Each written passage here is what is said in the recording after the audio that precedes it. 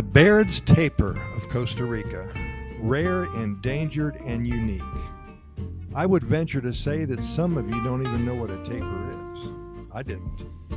Well, it's over 6 feet long, it weighs up to 800 pounds, it's a sight to see. The tapir is a very elusive animal here in Costa Rica. It's mostly nocturnal, but sometimes you may be lucky enough to see them in the jungle or even strolling on the beaches. Costa Rica is indeed a very, very popular place. As you all know by now, we have over 1,500 episodes of our Costa Rica Pura Vida lifestyle podcast series, and we certainly have talked about it so much. But today we want to talk about animals. It's a very popular tourist destination for eco-tourists hoping to see both the lush greenery of our tropical rainforest and the rich and diverse group of animals that inhabit them. Thanks to the Costa Rican government's considerable conservation and protection laws that have classified over 25% of the country as protected national parks or reserves. Costa Rica has become host to several rare and beautiful animals that can be scarcely seen anywhere else on Earth, and the tapir falls into this category. Baird's tapirs are large, herbivorous mammals whose prehensile snout and pointed ears lead them to resemble a unique mix between a pig, a small elephant, and a mule. Imagine that. Despite this appearance, the tapirs are more closely related to horses and rhinoceroses. While separate species of tapir can be found in parts of South America and also Southeast Asia, the Baird's tapir is localized largely within Costa Rican borders. They are found in many of the national parks in all areas of the country. Commonly referred to as danta by the locals, they are a unique and beautiful animal that can be recognized by the distinctive off-white markings on its face, interrupted by dark spots on the creature's cheeks and around its eyes. At roughly 6.5 feet in length and between 500 and 900 pounds fully grown, the Baird's tapir is easily the largest of the species breeds found within Central America, not to mention the largest wild land mammal in the region. We call them gentle, however their behavior can be very unpredictable, just like any other wild animal. They've been known to attack without warning. The tapir attacks can result in serious wounds, so stay your distance. They look cute, well they look ugly, but they're kind of cute in their own ugly way, and you think of them as maybe like a sloth, but they aren't. They can run real fast and they can run right at you.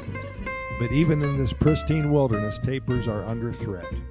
Cutting through this wilderness is a landmark of human engineering, the Pan American Highway. This single feat of construction has, in and of itself, limited the population of this incredible animal.